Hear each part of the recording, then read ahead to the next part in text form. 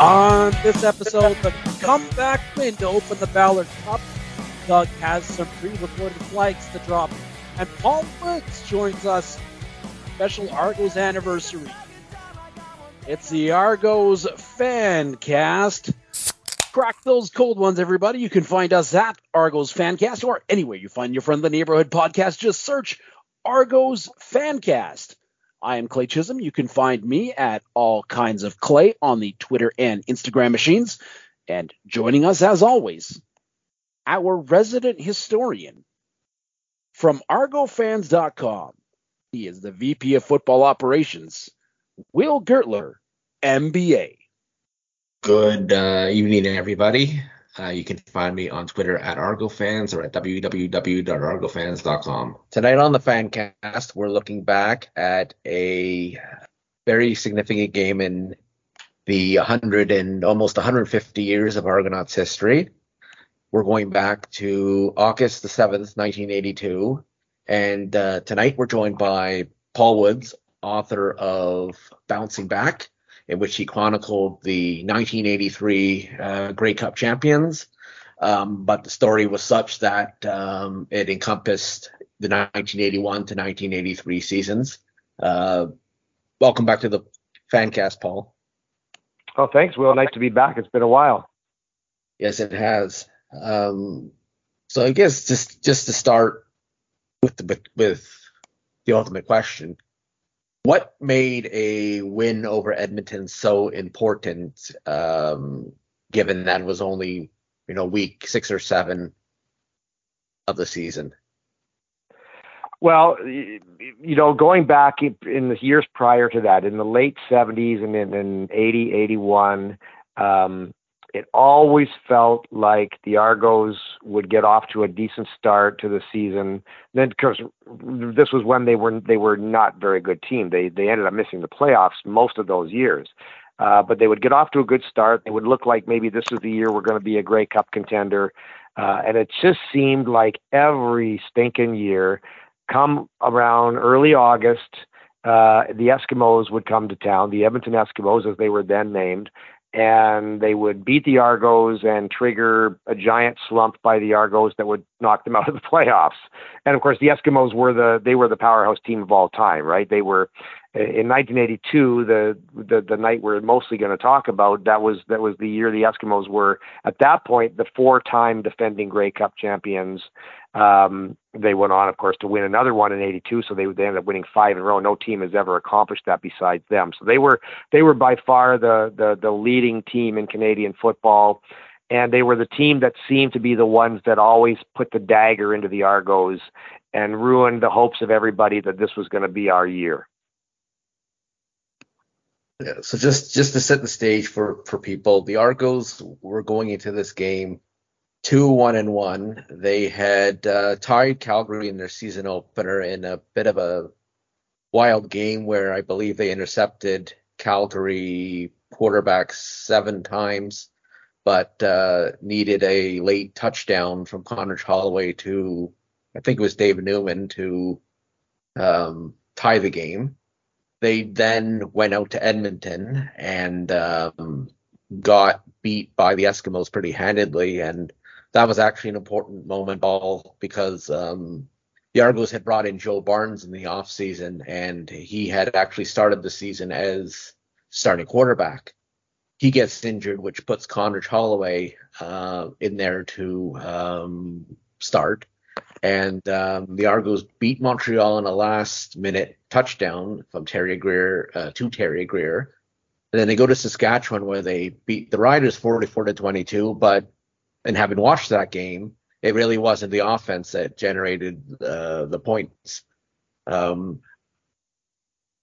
you could sort of, I know, I believe I read once that Connor Holloway gets frustrated with having to explain what the run and shoot is to people, but if you could sort of explain to people what about Mouse Davis and the offense he had brought to Toronto. Sure.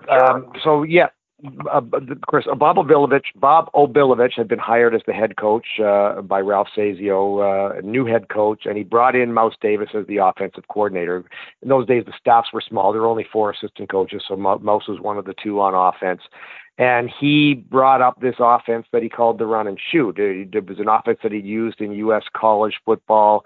He'd started using it in high school, actually, and it was a very intricate passing approach that Obilovich realized after he met Mouse Davis. He was introduced to him, I believe, by his brother Jack, who lived in Oregon and had seen what Mouse had done.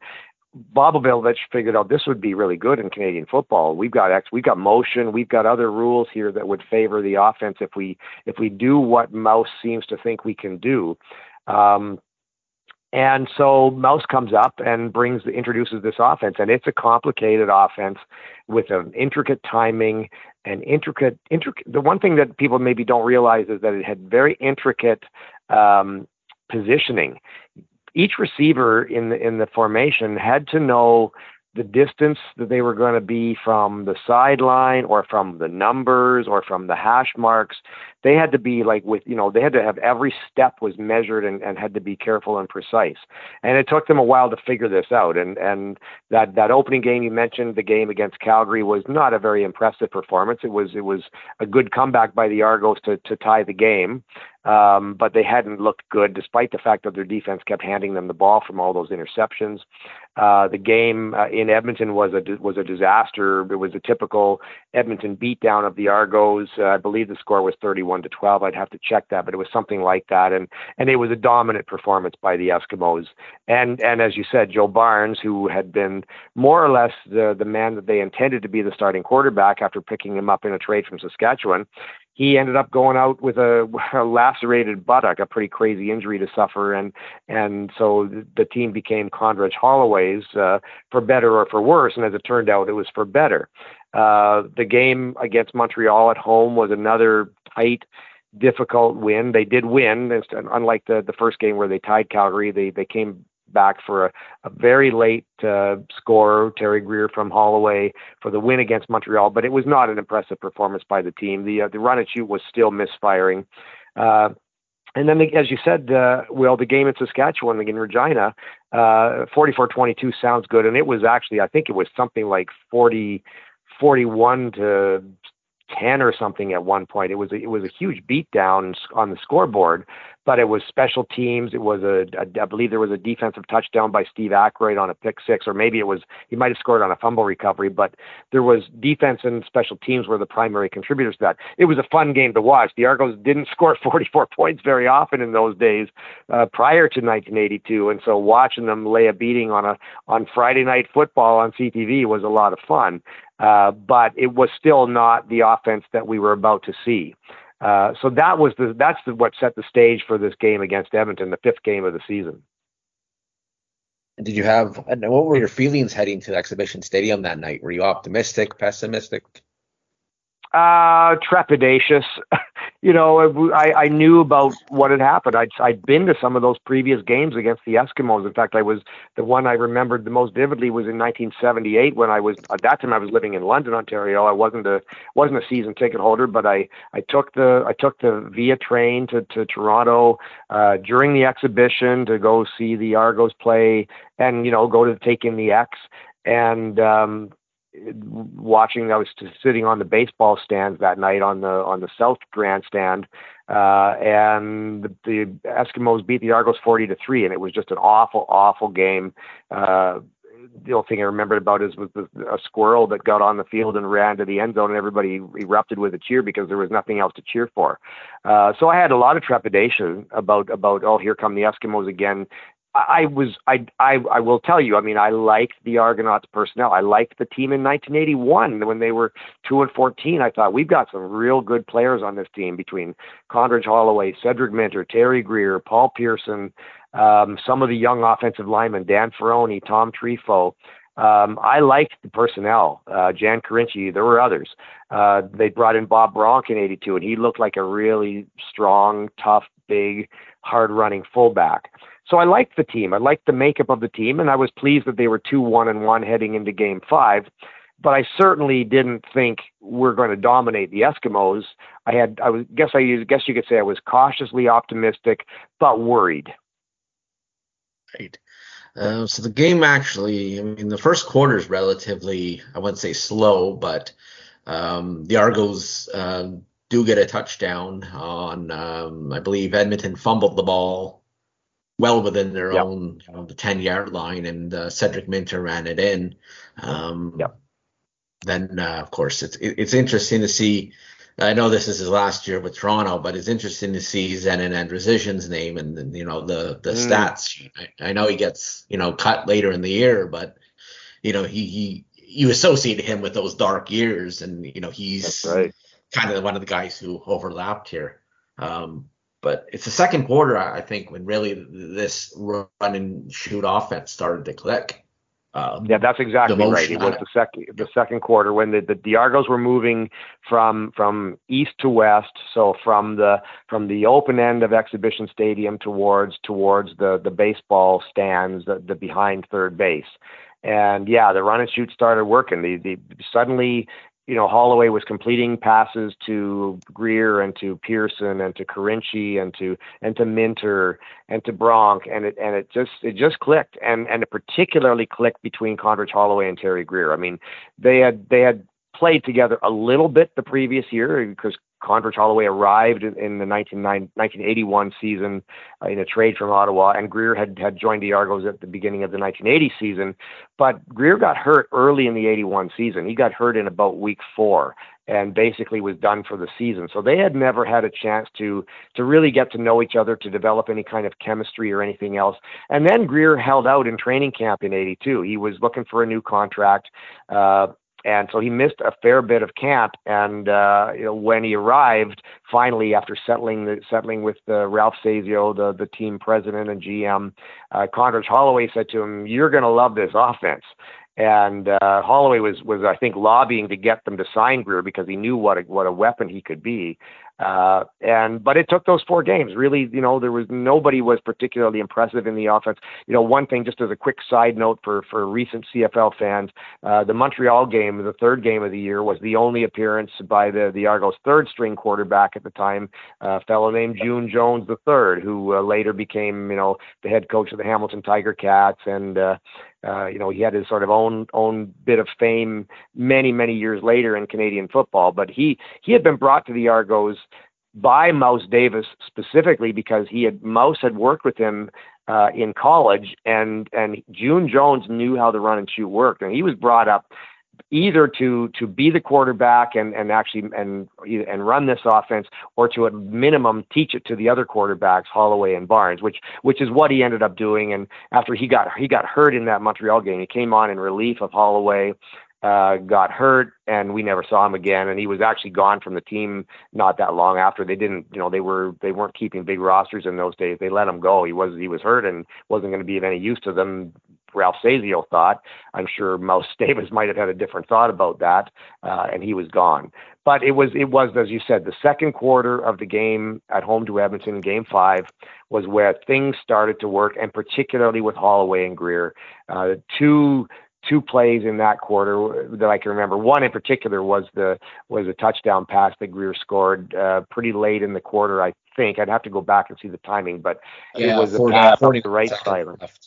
Yeah, and it went from a 15-4 Argo lead to a 22-4 Argo lead, which completely boggled the minds of the two color commentators for CBC, Leo Cahill and Ron Lancaster, two of the most famous Canadian football personalities of all time. They were in the booth with Don Whitman, and at halftime they were just agog. They could not believe what they were seeing. How is it that the Edmonton Eskimos, the 4-time champions, have come into this building where the Argos always get beat by them, and the Eskimos are getting dominated, getting beat down by the Argos? They'd never seen anything like it. So yeah, it really was. You could really pinpoint the run and shoot success, and it became an incredibly successful offense for the team, both at the rest of 82 and even into 83, when they, of course, won the Grey Cup, even after Mouse Davis left. You can really, I think, peg it to that Edmonton game, and particularly the second quarter of that Edmonton game. That's when it worked. Yeah, just as an aside, yeah, definitely in the '83, in the first in the first game that against Calgary, you still see the motion, but if you watch a game later that year, it seems to be not as prevalent. Clay, I believe you had a question. Yeah, as a fan going into this, like it's we can look back on it and we can, okay, that was the turning point. But as a fan at that time, did you have a sense that, okay, something's different all of a sudden? Like this is Yes, really absolutely. good. Yeah, absolutely. There's no question. I became a complete believer. I was always a big Argo fan, and I was basically sort of, I believed in them even when they were lousy, but I totally bought in that night. They, at the end of the game, it was so exciting the way it ended, and with the Argos winning by 8 points. The people burst onto the field. I mean, there was no security, and hundreds, maybe a few thousand fans streamed onto the field to basically soak up the atmosphere, try to pat a player on the shoulder pads, just celebrate. It was like we'd won the Grey Cup, and I was one of them. I mean, my wife and I were at the game together, and I said to her, I got to go down. I got to be part of this. So I went down, and I sort of got on the field for 5 minutes, like hundreds of other Argo fans. And I did. I came away completely believing, yep, that we're a real team this year. This is not the usual, get off to a 3-1 start and then go on an 8-game losing streak. This team is going to not only contend, but we're going to be entertaining and fun to watch, which is exactly the way it played out. Okay, so we actually have to. I know a lot of this discussion is going to surround the offense, but the defense actually played a very significant role in this game. I don't have the sack totals in front of me. I think this was the first or second year they recorded them, but it got so bad for, Warren Moon is, one of the best quarterbacks in CFL history, one of the best quarterbacks in NFL history. It got so bad for him that by the end of the game, he's wearing number 14 instead of his usual number 1. So I think it was Rick Moore was leading that defensive line with a bunch of other guys, but they also deserve a lot of credit for keeping Edmonton down, don't they? Absolutely. It was a dominant performance by the Argos defensive line. It was Rick Moore, Bubba Wilson, Rusty Olson, and Leon Leskevich. And I believe, if I'd have to check, but I believe they sacked Warren Moon 7 times. And they hit him so hard and so often that his jersey was ripped. His number 1, his iconic number 1 jersey was ripped, and he had to wear that number 14, as you said, with no nameplate on it. And as Rick Moore told me when I was doing interviews for the book, they could see that they were getting to Moon because he was getting happy feet. He knew he was going to get a huge rush on him, and he was more concerned with the rush coming at him than what he was trying to do on the field. It was probably the Argos, in some ways, the Argos' best defensive performance of that season. Their defense was not fantastic that year. It was good enough to get them to the Grey Cup, but it was not good enough to win the Grey Cup. And if you look at the roster from 82 versus 83, the offense stayed about the same from 82 to 83. The defense was almost entirely turned over.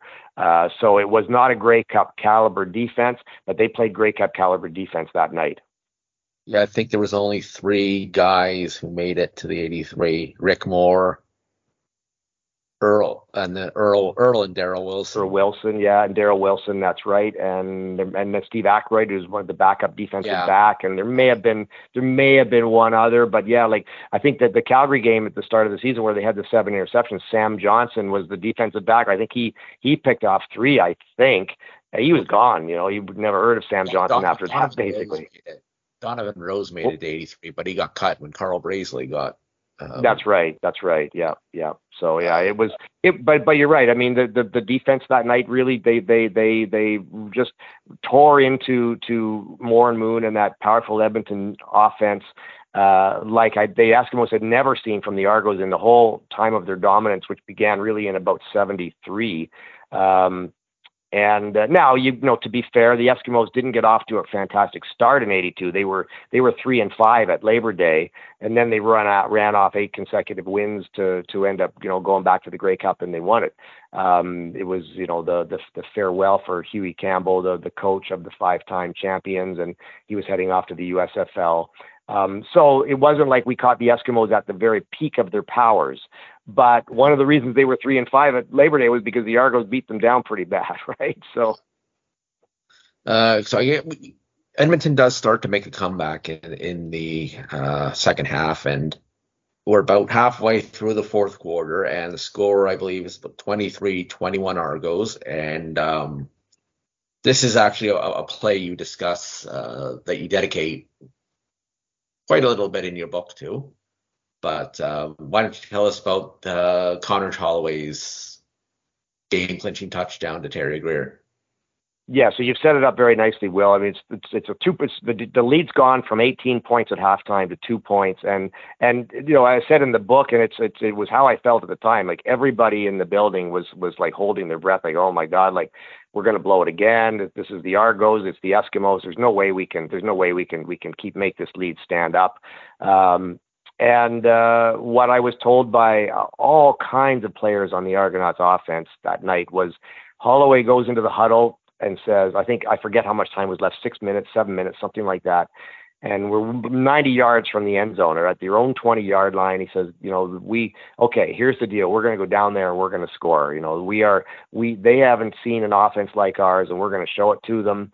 And then so they move up. They get up to, I believe it's to their own 50. So they're still 60 yards from the end zone. And Holloway in the huddle says to his teammates, I need 5 steamboats. You hold line. You guys hold them out for 5 steamboats. I throw the ball, Terry catches it, we win. And that's what happened. He took it. There was a ferocious pass rush coming at him. And he stood in there and he fired the ball at the right moment for Greer one-on-one against Joe Holloman, who was an all-star cornerback for Edmonton. And Greer's run again up the right sideline, again going east to west, heading towards the baseball stands. And he's in behind Holloman. The ball arcs in perfectly, full stride, full speed into his arms.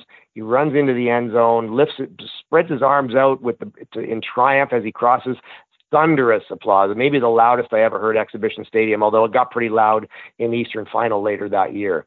But that was an extraordinary moment where you just knew, man, like we've just beaten the Eskimos. The game wasn't over, but it was over. Everybody knew we just kicked Edmonton's ass. So it became a 9-point lead. The Eskimos ended up getting another single, a meaningless single, basically, to make it an 8-point game. But yeah, that 60-yard touchdown pass to Greer on a drive when he also, I think, had 2 other receptions for about 28 or 30 yards. It was the night. It was the coming out party for the Toronto Argonauts of the 1980s, basically. That was Bob Obilovich's first year. He coached them right through to '89. They became a contending team basically every year of the 1980s, except for 1985 when they ran into a lot of injuries. And that was the night when the Argos got back into the conversation as a good football team in Canada, and a conversation that went on for the next decade or so. Yeah. So just to wrap up so Connor Holloway really, I guess, he revitalizes his career here. The 81 season wasn't his fault, but he finishes this game, assuming these stats are right, because we know the box scores can sometimes be not the best. He throws 17 to 31 for 359 yards and 3 touchdowns. Terry Greer catches 6 passes for 177 yards and 2 touchdowns. And so I guess it's, you think of this in terms of an important game. I mean, the Argos arguably, if we look at it strictly by the definition of important, they almost play a more important game later in the season in the last week when they needed to beat Ottawa in order to finish first place and get that bye. They do beat Ottawa in the last week of the season, but it's interesting. Nobody really remembers that game, but they sort of remember they remember this game, and they probably remember the game against that was they lost in a blowout to BC, but they only remember that one because it was on NBC, I believe, when the NFL strike was going on. Why don't you just, if you just sort of summarize, I'm sure most Argo fans know, unfortunately they lost the Grey Cup that year to Toronto, Edmonton, but the run and shoot off, the offense remains pretty consistent the rest of the year, correct? It's just the defense was not good enough, whereby the Argos lost a couple of shootout games, if you will. Yeah, the game, the Edmonton game really was sort of, you mentioned about sort of the revitalization of Condredge Holloway's career, and yes, he went on, of course, to win the Shenley Award as the most outstanding player in the league that season. He had more than 4,000 yards passing, which at that time was a huge number. And the run and shoot really did. For the most part, it was successful for the rest of the season. The BC game was a disaster. That NBC game was just awful, 46-14, and the Argos were never in that one. But they did. They had a couple of shootout losses to Hamilton, where Holloway and Tom Clements went toe to toe, and each threw for more than 400 yards in at least one of those games. But yeah, it's the game. I do have incredibly fond memories of that season-ending game in Ottawa that clinched first place. I've never seen or come across video of that. I don't know that there's any copies of that in the collector world, and I'd love to get my hands on one if there was, because it was thrilling to see the Argos go into Ottawa needing, and again, keep in mind what the Argos were like in the 70s, where they would go into the last week of the season, and if they'll be in the playoffs if they only lose the game by 15 points, and they would lose the game by 16 points. That sort of thing happened all the time. And so here they are, they're in the last week of the season, they're on the road. If they win this game, they're in first place. If they lose this game, there's a very good chance Hamilton moves ahead of them into first place. And they won, and they won pretty easily. It was 28-14, I believe. And I remember there was a late interception. I think it was by Zach Henderson. It was the defensive player of the year in the East, and it was just thrilling to see the Argos celebrating that first place finish. And yet, maybe because it's not, there is no video of it that survived, and maybe because it wasn't, it was only the Ottawa Rough Riders, it wasn't the Eskimos. For various reasons, maybe it hasn't sort of lived on in as iconic a thing as that Edmonton game did. But in my memory, it's pretty clear. And I also remember a game in Montreal. They went to Olympic Stadium that season. I went to that game. I drove to Montreal and saw the Argos play the Alouettes. Oh, this is the Concords, actually.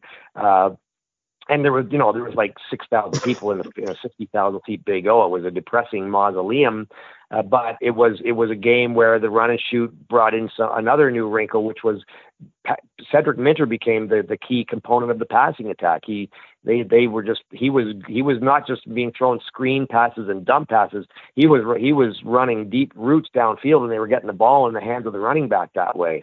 And it's like, whoa, this offense has just got so much to it. So yeah, they had lots of great iconic moments, and they had lots of success that season. Of course, the Eastern Final was unbelievable, right? They won 44-7, and they were up, I think, 29-0 at halftime or some crazy thing, in the fog. Terry Greer beating his future teammate Carl Brazeley on an amazing touchdown to get the game started. So there's lots of great, happy memories from 82. But it would be hard for anything to top that Edmonton game because of what it meant. It arguably the most important regular season game in Argonauts history. Certainly one of them. Arguably the most exciting regular season game in Argos history. We've had some fun ones, right? I remember one in the 2000s of 48-0 against Hamilton was kind of fun, but nowhere near as tense and as exciting as the game in August of 82 against Edmonton.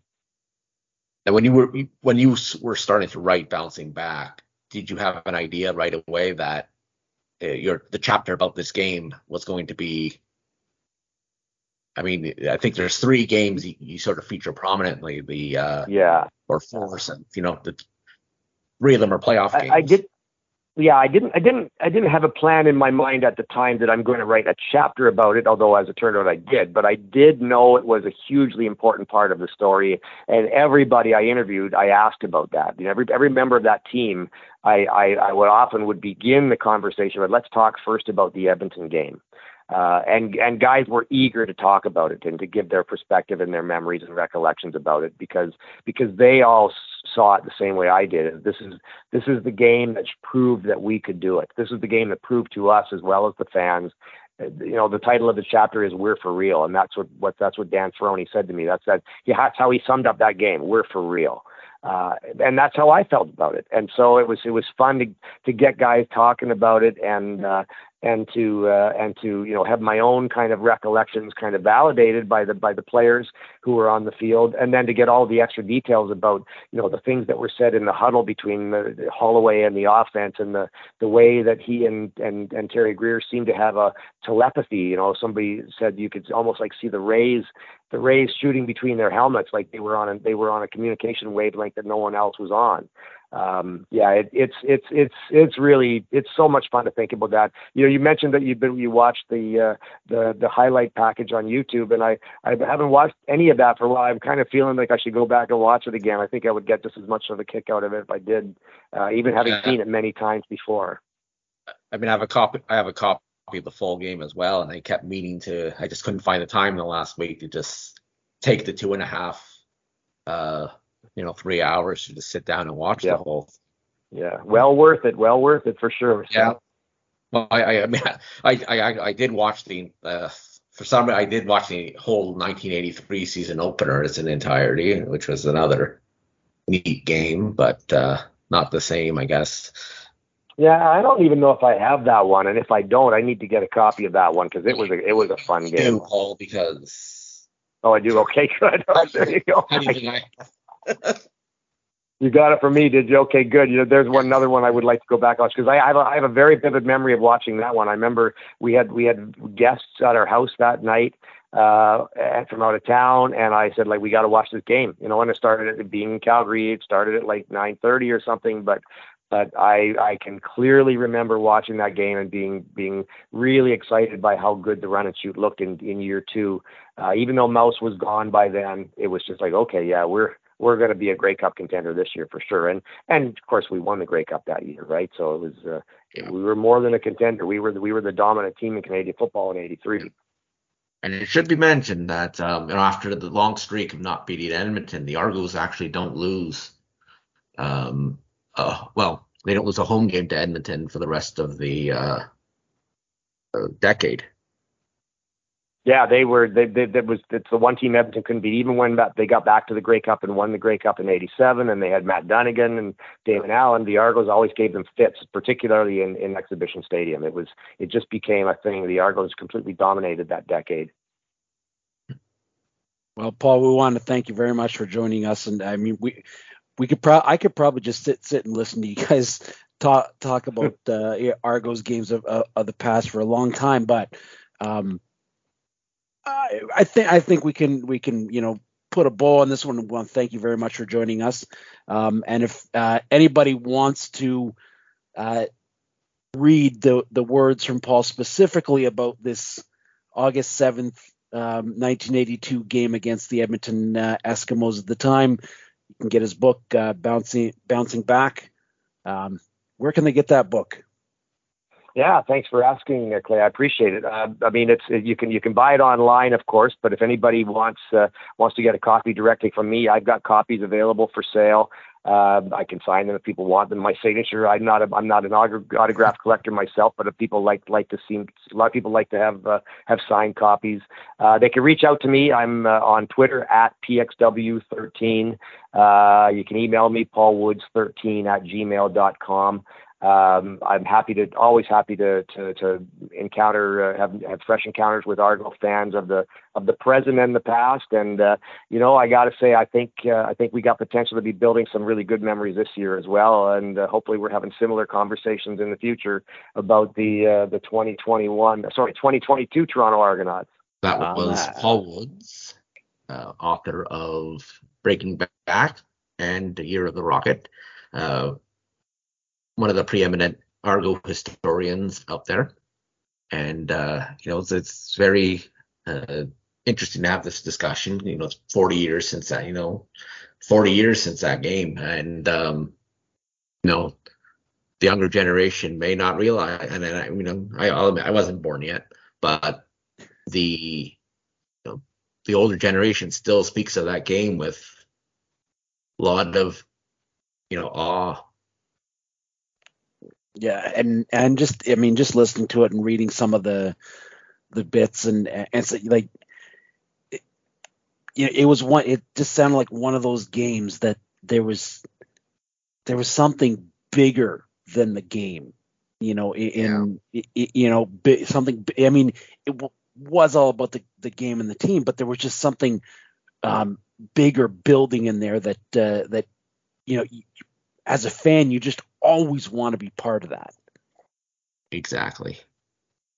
As I mentioned in the intro, Doug's got some pre-recorded stuff for us, so he's not here. He's on afternoons this week, and you know what? I think he's wishing that he could be on with us to talk about this game because it turned out to be one hell of a game. The Argos didn't look great in the first half, coming out with just a couple field goals, down 14-6, but then kicked it in high gear in the second half. 10 points in the third, 18 points in the fourth to come out on top, 34-20. Just going through some of the stats. McLeod Bethel Thompson, 17 of 27, 230 yards, a touchdown. Andrew Harris running the ball, 14 carries, 47 yards. AJ Ouellette had 1 for 10 at the end of the game. Catching the ball, Cam Phillips, 4 receptions on 7 targets, 85 yards and a touchdown. DeVaris Daniels had 4 on 5 for 73. Eric Rogers, welcome back, Eric Rogers, 3 catches on 4 attempts for 30 yards. Brandon Banks caught a 3-yard pass as well. Markeith Ambles caught a couple. Curly Gittins Jr. had 1. And Andrew Harris had 2 out of the backfield for 7 yards. Boris Beatty went 3 for 4 on field goals. A little bit of an issue with a hold on one of the attempts. Well, yeah, the ball. Well, that was the one where the long snapper rolled the ball to John Haggerty, and it's actually it was actually it's very crucial that Haggerty actually had the reaction time he got the ball down. I mean, it was going to be tough for Beatty to make it, but at least at that point, we avoided complete disaster because the ball was kicked for a single to tie the game. Yeah. So, I mean, it was great. And, I mean, with a long snapper, we had some issues. We had Jake Reinhardt go down with an elbow injury. And then we had the backup long snapper get ejected from the game. And then we're on to our third long snapper. Trevor Hoyt. Yeah. It's not normally something that you're pushed into doing a game is bring in your third long snapper, but I didn't even know teams carried 3 long snappers. I think it's just a coincidence that we had somebody else who could do the long snap.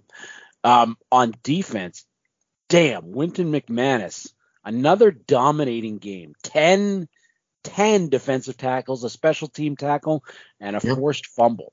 Robert Priester had six tackles. Enoch Wamba 5, and we did have Chris Edwards did have a big pick 6 to put the game on ice for the Argos. Yeah. Now,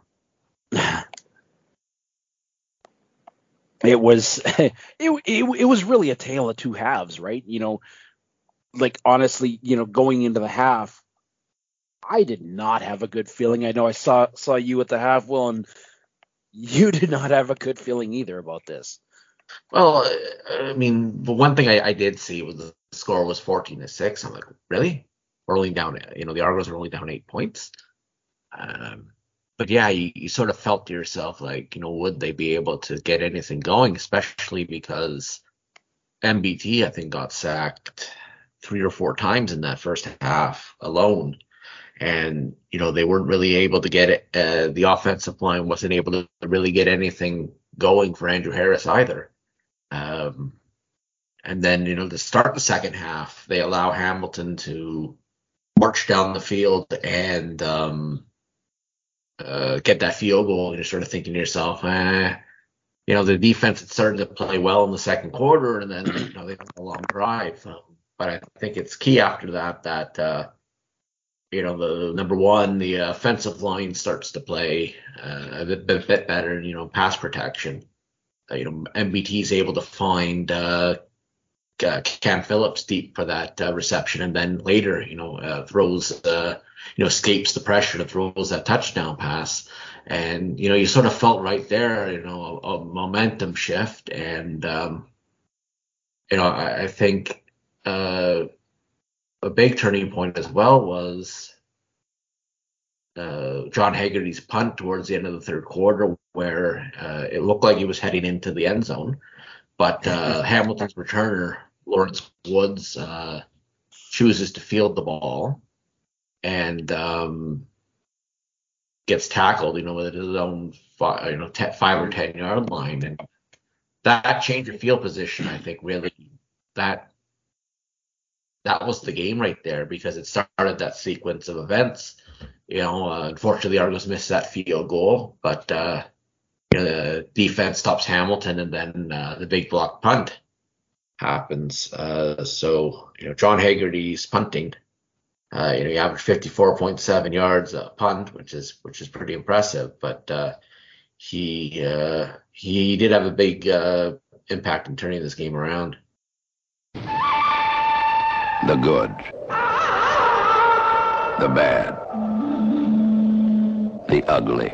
Just like we've done all year. Doug gave us some Cole's notes for his stuff. So we'll just let Doug start off here. Well, he has a couple flags to drop on this one as we're going to start off with his ugly. So we'll play his pre-recorded flags here right for you. Illegal procedure, defense. They made the offense moved. 5-yard penalty. First down repeated. I did have a couple of flags to throw against both teams this week, as in what seems to be a tradition when it comes to Argo and when it comes to games between the Argos and the Ticats. I had everything all prepared. I had everything written out, and I was ready to record. The last 72 hours or so, that all changed. What went from nailing both teams for being ass clowns during the last game really just became one side. It really became one-sided very quickly. What we all thought was going to happen inside the stadium is happening on Twitter as we speak. It's pretty much all-out war right now. And to be quite honest,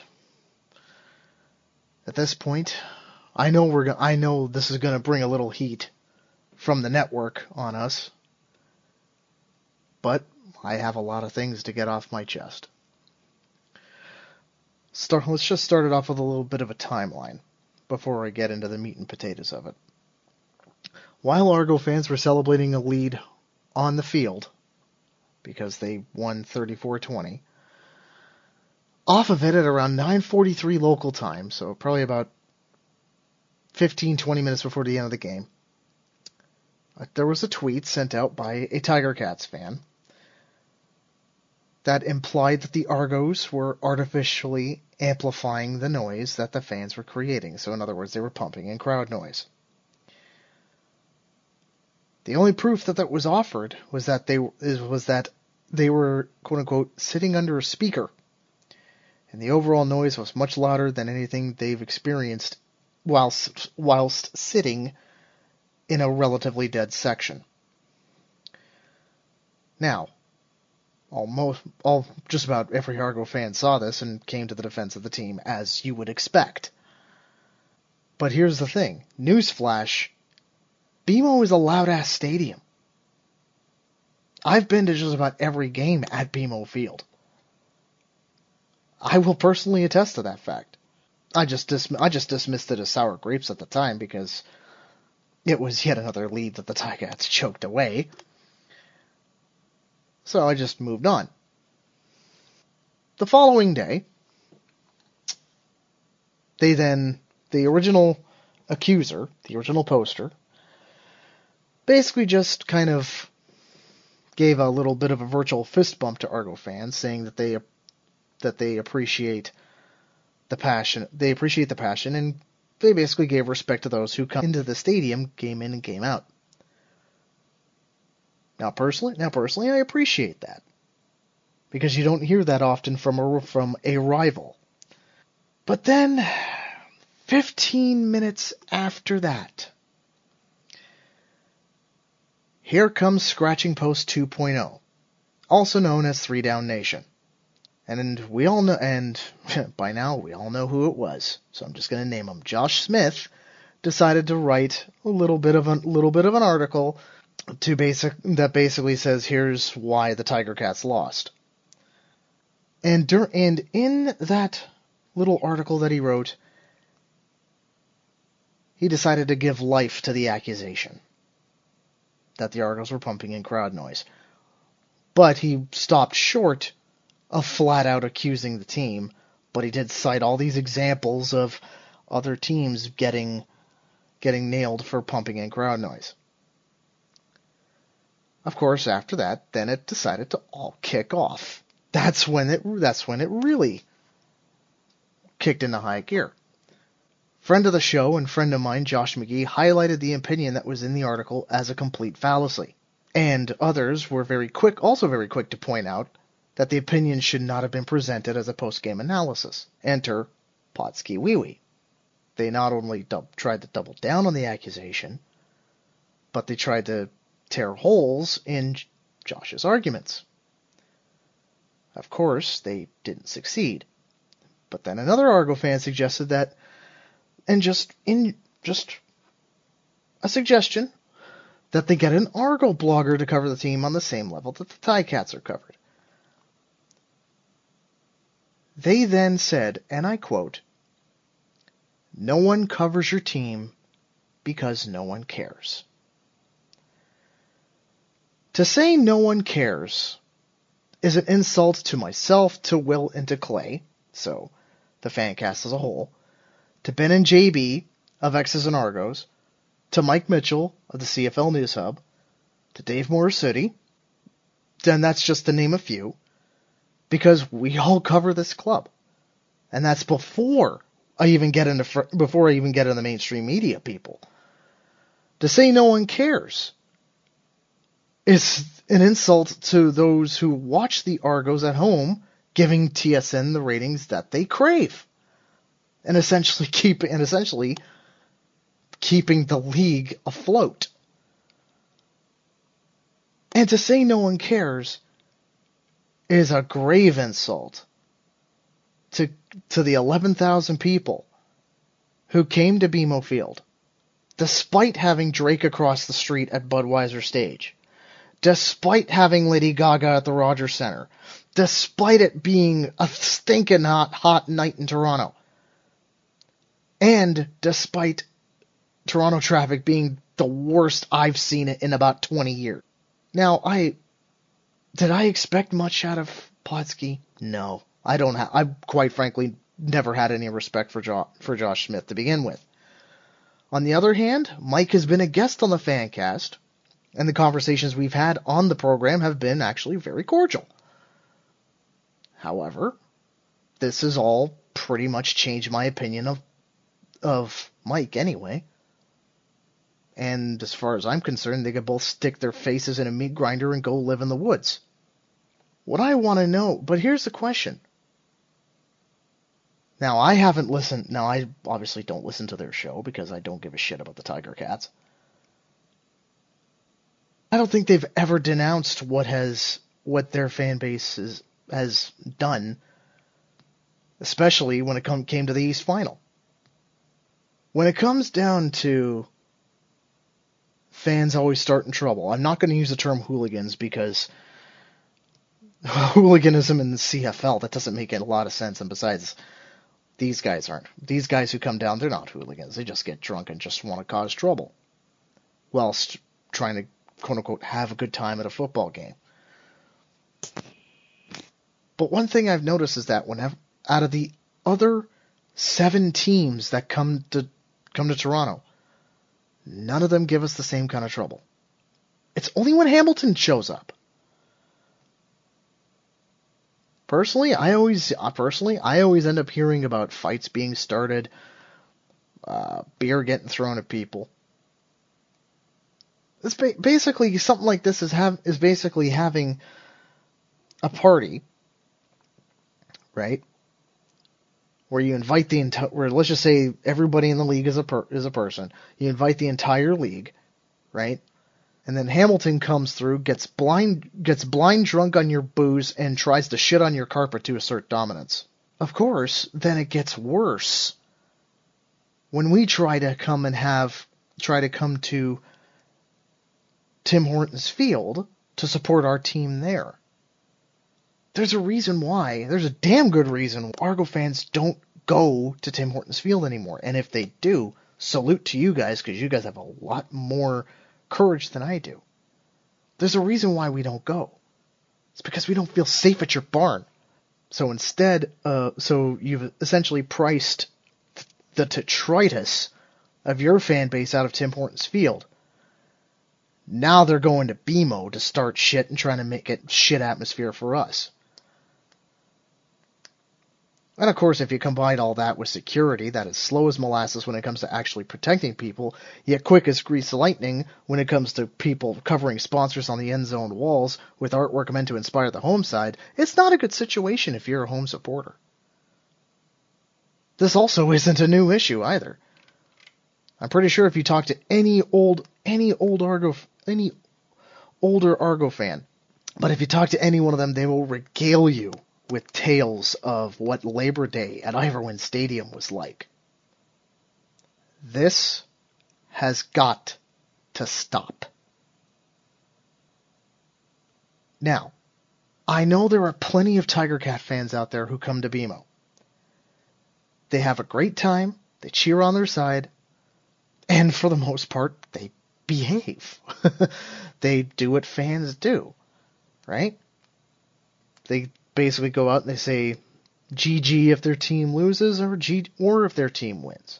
They actually mingle with us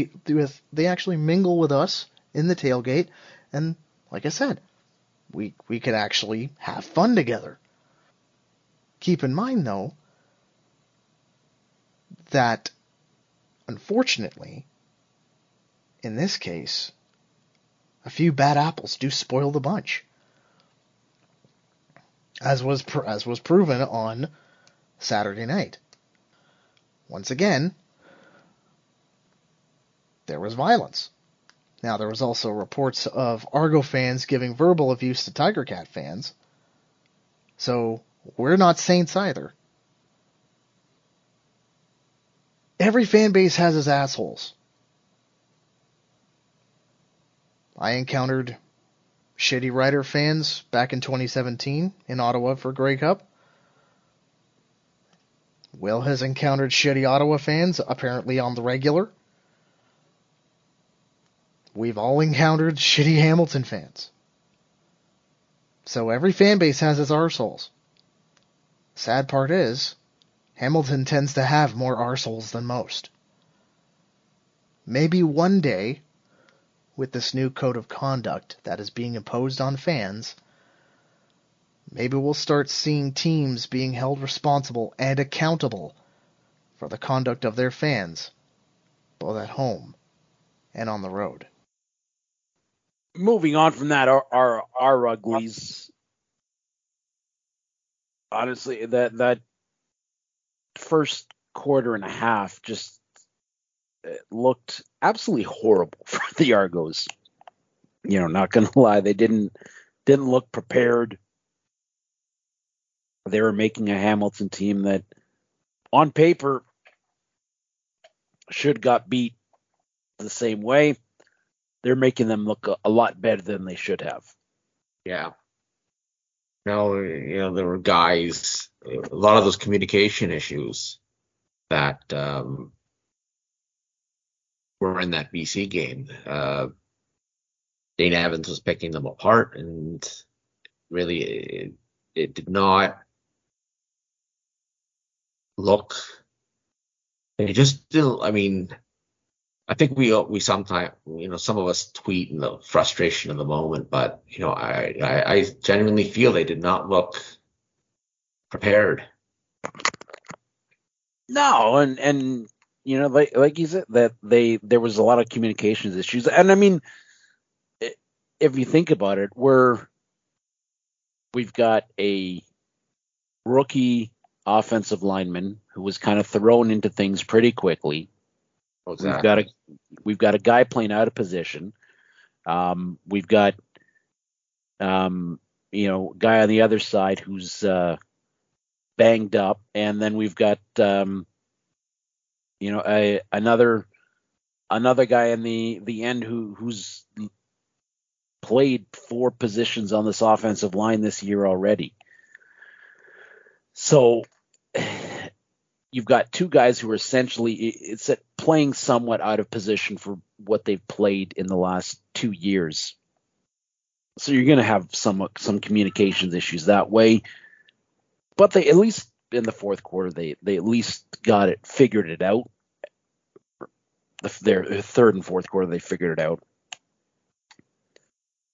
Yeah, they did a good job with those deep passes, and and it's sometimes like in the first half it was also frustrating. I mean, I'm going, Dane Evans was scrambling around. There were a lot of times where we were close to getting to him for a sack, but he was able to move out of the pocket and get rid of the ball. Our quarterback simply can't do that, and it is becoming frustrating. Yeah, and there's been more than one person that I've heard that it's okay. He's not reading things as quickly as he needs to figure out how to get rid of that ball. He's it almost seems sometimes that he's second guessing himself a little bit. It's not something you want of your starting quarterback.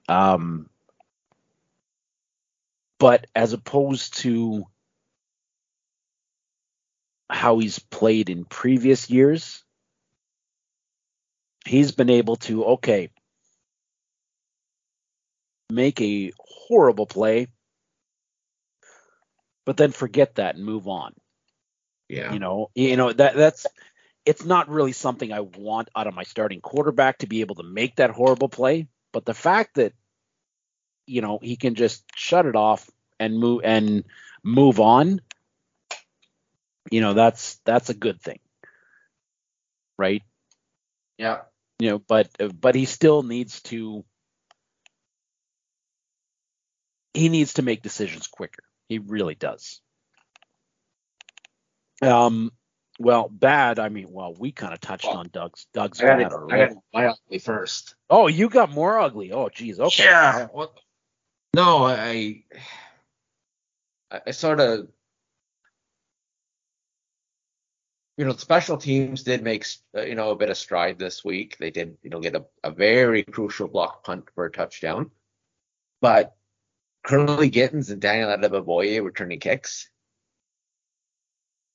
I'm sorry, I don't want my best receiver back there returning kickoffs.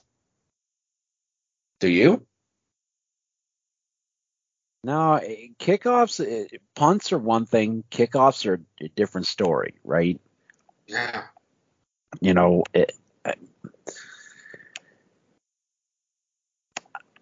I don't want to see Curly Gittens Jr. doing that. I don't think it's. Well, it's not. I think he's too important of a piece to your offense to have him out there doing that. I understand it's kind of a stopgap. You know, they wanted Javon Leake to be the guy doing that. and he may be yeah, back. yeah. He's close to returning, from what I understand. Yeah. And I would have really put Brandon Banks back there as opposed to Curly Gittens Jr. You know, we're not using him as much in the offense. Yeah. So get him out there, get him some touches, because that's what sparked him early on in his career. You know, when he wasn't getting the looks and everything like that, he got into the game by returning kicks. You know, we did have him on punt returns, which I'm glad we did. But yeah, he's not the number one receiver. Let's get him back there returning those kicks and get your number one receiver onto the sidelines and ready to go for the offensive huddle. Yeah. But at the same time, I it's frustrating just watching the returns and there being 4 or 5 opponent jerseys, standing just outside the 5-yard radius, ready to make the play right away. Not much you can do with that. No, you really can't. And I think the returners have tried, but it's just that the blocking scheme has just not been there at all. And I'm almost, at points in this season, I've learned, okay, can we make a call to Jeff Reinbold? I'm just not seeing the spark in our special teams, as apart from the blocked punt that we had. Well, I mean, we will see, whether that blocked punt, does spark that unit at all. I mean, they've been generally fine on, kick and punt return coverage. I mean, they've allowed a few, getting Jack Cassar and Trevor Hoyt both in there, I think, is key. Jack Cassar made a couple nice tackles, and Trevor Hoyt did block the punt. So let's see where this special team goes in the next couple of weeks, and yeah, see how things work before we, as you mentioned, jumping the gun a little bit early. That's why I haven't said much about it all season, but yeah, there have been times where I've, my gut reaction is to let's maybe try and figure out a different way to do this. The bad, I mean, it's no fault of their own, but 3 long snappers in a game. Yeah. Will you have the famous line, "Don't fuck with the long snapper"? Well, the long snapper fucked with the game, the second one anyway. And we're just lucky we have 3 guys on our roster who have long snapped in the past. Yes, and we'll talk. Well, we'll talk in a few minutes. The Argos did address that problem. Yeah, and I mean, I apart from everything we said, I don't have much more bad. I'm ready to go right to the good. No, so I think we mentioned the first half was garbage. Yeah. Well, I'll throw it back here. bad right. here. It's not necessarily game related, but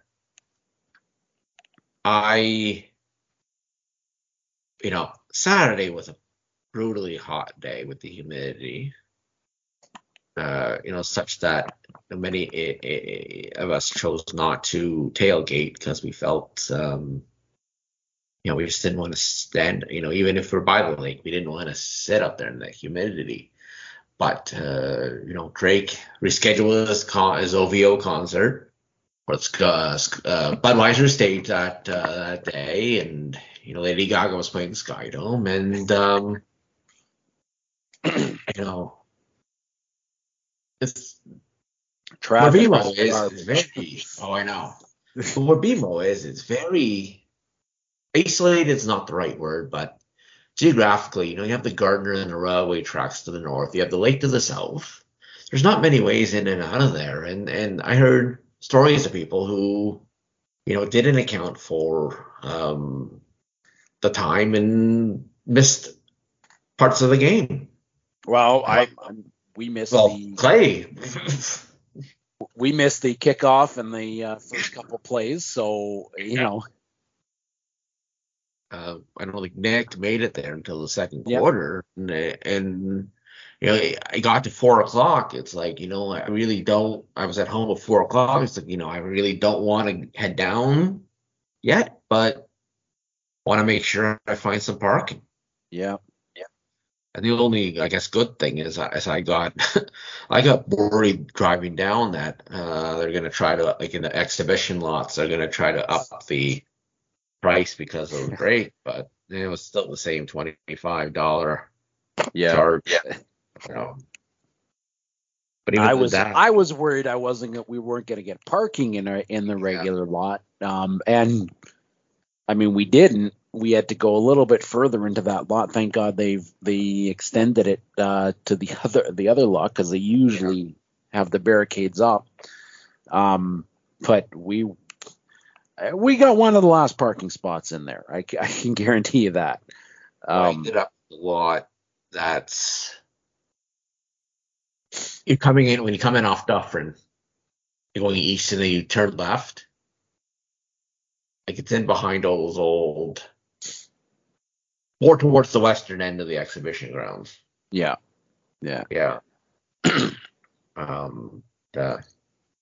Remember, our next two home games, we won't be driving. Nope. Taking the train in. Yep. And stupid TDC doesn't have that express from Dundas West Station anymore, so you're stuck with $29, which I'm looking as forward to it as. Well, the benefit to that is Tiny Tom's Donuts. That's true, and we'll prep the exhibition, I guess, in a few weeks when we when we get there. Yeah. The good from this game, for me, and behind the scenes, I have been doubting Cam Phillips for a while, and ever since I verbally said something to you, Will, about okay, I'm ready to cut him right then and there, I believe was after the third game. He's turned it around. He has won me over, and I am glad he's on our team. He's shown up and shown out. Doug, and I'm going to read this verbatim for what he's put. Do you remember to read Doug's bad? Yeah, he had the offense sputtering for 1.5 quarters, and all that stuff. So it's not, we've already touched on that, but it is good. Chris effing Edwards, much improved this week. Dagger pick 6. Could say that was a little vindication, but this would have to be a playoff game for that to happen. But yeah, that pick 6, he read that play Like Beautifully. Beautifully. He picked, it was, yeah, it was the dagger into their hearts. It was what put the game on ice. And, coming off, an offensive series that didn't look great, that pick six just kind of made us a little bit happier. That was the third way they scored a touchdown this game. We had offensive touchdown, we had special teams touchdown. even between the offensive series that they sputtered and that pick six, we had the block punt on special teams, and then the defensive touchdown. It was fantastic. What was your good, Will? I mean, this is very broad, but I just generally I like the way the team responded. The coaching staff, the adjustments from the offensive line played much better in the second half. The defense played much better in the second half, and special teams got the punt return, punt block touchdown, and they outscored Hamilton. Once they outscored Hamilton 28-6 in the second half. And do we wish the team could play 60 consistent minutes? Yes, but this was an important game to set the tone for the series, and the team responded in the second half, which hopefully carries momentum over to Friday's repeat matchup. Yep. And that matchup, we're right naturally right into that matchup. We're playing the Ticats again on Friday. Yep.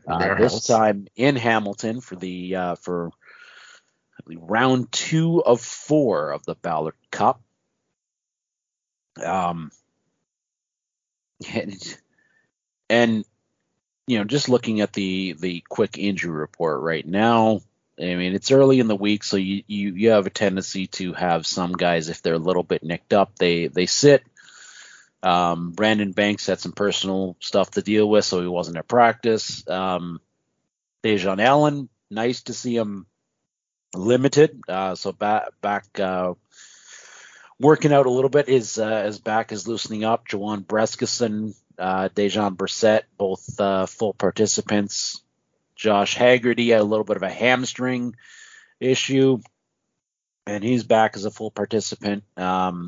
Andrew Harris didn't do a whole lot. He banged up his wrist at the end of the game. Deontay Knight looks to be almost healthy and getting back up to speed. Benoit Marion, who had the fumble recovery, the block punt recovery for the touchdown, is nursing an ankle injury. Travis McFadden nursing a rib. Robert Priester, a little bit of a hamstring issue that he's dealing with, but he was there. Shaq Richardson, Jake Reinhardt, Eric Rogers all did not practice on Tuesday. Jake Reinhardt, obviously with the elbow, likely not to be in. And we did make a move this week to shore up the long snapper. They signed Max Latour. Yeah. And where is it here? Maurice Carnell the fourth. Yeah. Yes, who was with the club earlier, I believe, and was cut in training camp, I believe. Yeah, I mean, I'm not. I mean, Latour was the long snapper for much of last year, and he's fine. So, I mean, I'm not worried about that. But having Shaq Richardson out, long term is definitely not ideal. No. No, And not then- ideal. And Andrew Harris too. I mean, he hurt his wrist. That last, like, he shouldn't even been in the game at that point. Yeah. Which, I mean, I think they need to. I think they. I mean, I get Adebayoye as a rookie, and they don't want to do the Canadian American thing at running back, but they do need to get Adebayoye or AJ Willett established at least as a change of pace guy. I mean, I don't. We just don't want taking 95% of the running back reps. And the thing is, AJ Willett always plays well. He plays well against Hamilton. Well, no, it's Ottawa usually plays well against, Yeah. but I mean, every time he's done everything asked of him, so start giving him more of a chance. Yeah, and I think we're as far as the ratio goes, we don't have that much of an issue because, I mean, we ran out of full Canadian offensive line. We had, a couple Canadian receivers. Like we're not too worried about it. We don't want, but we don't want to. Let's admit it. We don't want to have to. That old Canadian offensive line, who knows? I mean, they could get better, but realistically, we don't want to have to do that if we can't. No, because right now, I mean, let's be honest. Shane Richards is a serviceable tackle, but he's better suited at guard. Yeah. Phil Blake, also same thing, but much better suited as a guard. So those are your tackles right now. But those guys are much better on the inside. We have guys, Americans on the outside that we just need to get healthy, who just work a little bit better out there. Now, if Shane Richards, who we thought was going to be the other tackle opposite Jamal Campbell when they initially drafted him, can make it work on the outside, then I have no problem with that. But looks like he's probably going to get a few more reps on the outside until at least Dejan Allen is healthy again. But yeah, going into this game, I think we need to do a lot of what we did in the second half. Keep the Ticats on their toes, and just take what they give us. We don't need to manufacture everything all the time. Keep with the game plan, but make your adjustments a little bit earlier than the halftime, please. It's kind of killing us. Yeah, you're not going to be able to afford to get off to a slow start in Hamilton. No. Well, yeah. I think that I would love to see finally a statement game here. We've done enough of this play to our competition. Let's just stomp a mud hole in him and walk it dry. Enough of this win one, lose one, win one, lose one. No, I want, and I'm still looking at my early prediction. I know I wanted a 14-4 season. That's going to be tough to get at this point. But my low end was a 12-6. So that's tough, but a little bit more attainable. but they need to start beating teams like the Ticats, who are clearly better than. Fantasy wise, this is getting hard. I mean, we won last week with Bo Levi Mitchell putting up 3.5 points as our quarterback. Well, the right receivers and running backs were selected. Yeah. I mean, I just don't like the price of it. Like, the quarterback price is just. No, it's hard. You really have to gamble on a couple players if you're gonna put somebody who it just seems like, well,